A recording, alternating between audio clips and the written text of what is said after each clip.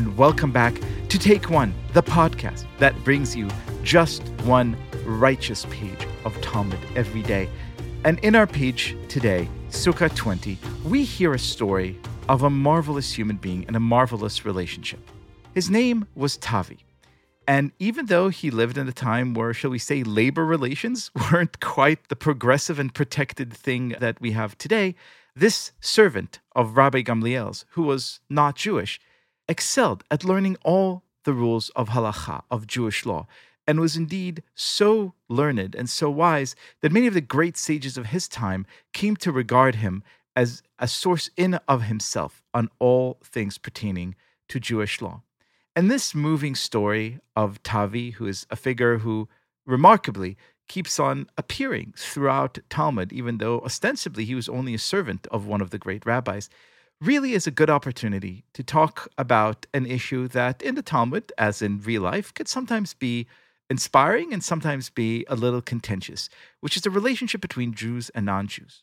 And to do this, I have the tremendous privilege of inviting to this show Yael Eckstein, the president and the CEO of the International Fellowship of Christians and Jews, headquartered in Chicago and Jerusalem, one of the organizations doing the absolute most righteous work you can imagine, bringing Christians and Jews together. Yael, welcome to the show. Thank you so much. I'm so honored and happy to be here with you. It is a pleasure to have you, especially to discuss this particular passage, which is all about the ways Jews and non-Jews, even though sometimes, we read and learn of deeply contentious interpersonal and communal relations, could sometimes really inspire each other, particularly by engaging in each other's theological traditions, which is something that your organization has a great deal of impact on. So tell me a little bit about what you guys are doing, and more specifically about one program that I understand you're launching these days, which is especially exciting.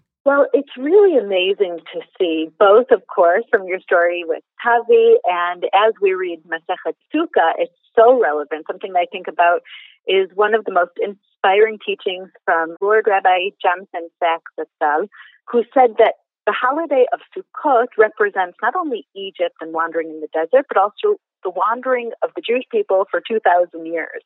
And what it represents is the uncertainty, the temporary dwelling, never knowing when we'll be kicked out of each country. And yet, it's called Zman Simchatenu.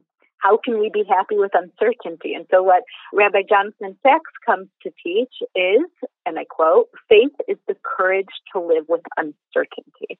So it's amazing to see how all of that is so connected somehow to our relationship with non-Jews that, as we see, goes back thousands of years.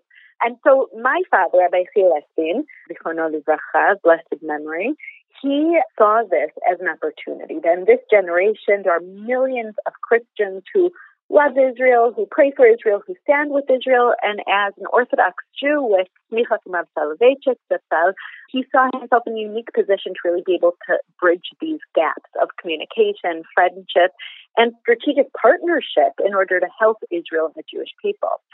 So if we fast forward now, around 37 years later, and even after my father passed away, he passed away 2 years ago, and I think the success of any person's dream is knowing that it got stronger even after you passed. That today the fellowship is by far the largest philanthropic organization in all of Israel. We help over 2.2 million individuals a year. We distribute over $115 million in Israel, another $30 million in the former Soviet Union, and all of this is from Christians who love Israel and stand with Israel.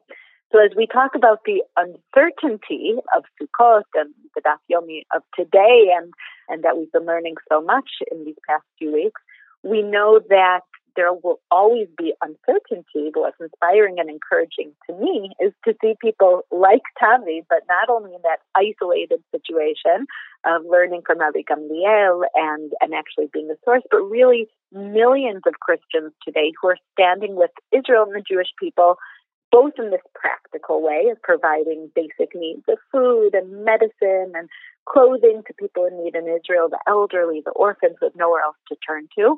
For example, this Rosh Hashanah, the fellowship is providing over $11.5 million in basic needs to over 90,000 individuals in Israel and the former Soviet Union celebrate Rosh Hashanah.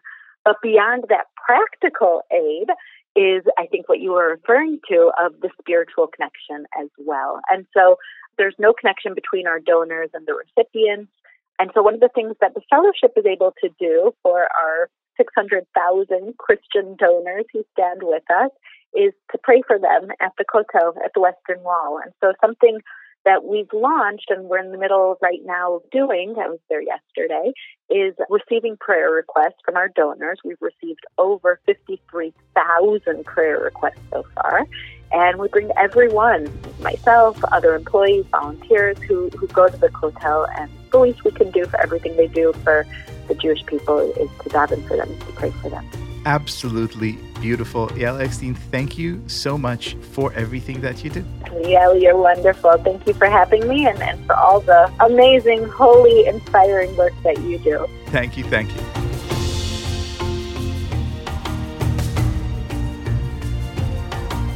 This has been Take One, a production of Tablet Studios. If you enjoy this show, and I hope you do, please go and rate and review us on iTunes or whatever platform you use to listen to podcasts. Each week, we'll be releasing new episodes Monday through Friday, covering the entire weekly portion of Daf Yomi. I'm your host, Leah Leibowitz, and our producers are Josh Cross, Sarah Fredman-Ader, and Robert Scaramuccia. For more information, go to tabletmag.com/takeone or email us at takeone@tabletmag.com. You could find us on Twitter @TakeOneDafYomi or join our Facebook group by searching for Take One Podcast. I hope we've made your day a little bit more Talmudic, and we'll see you again soon.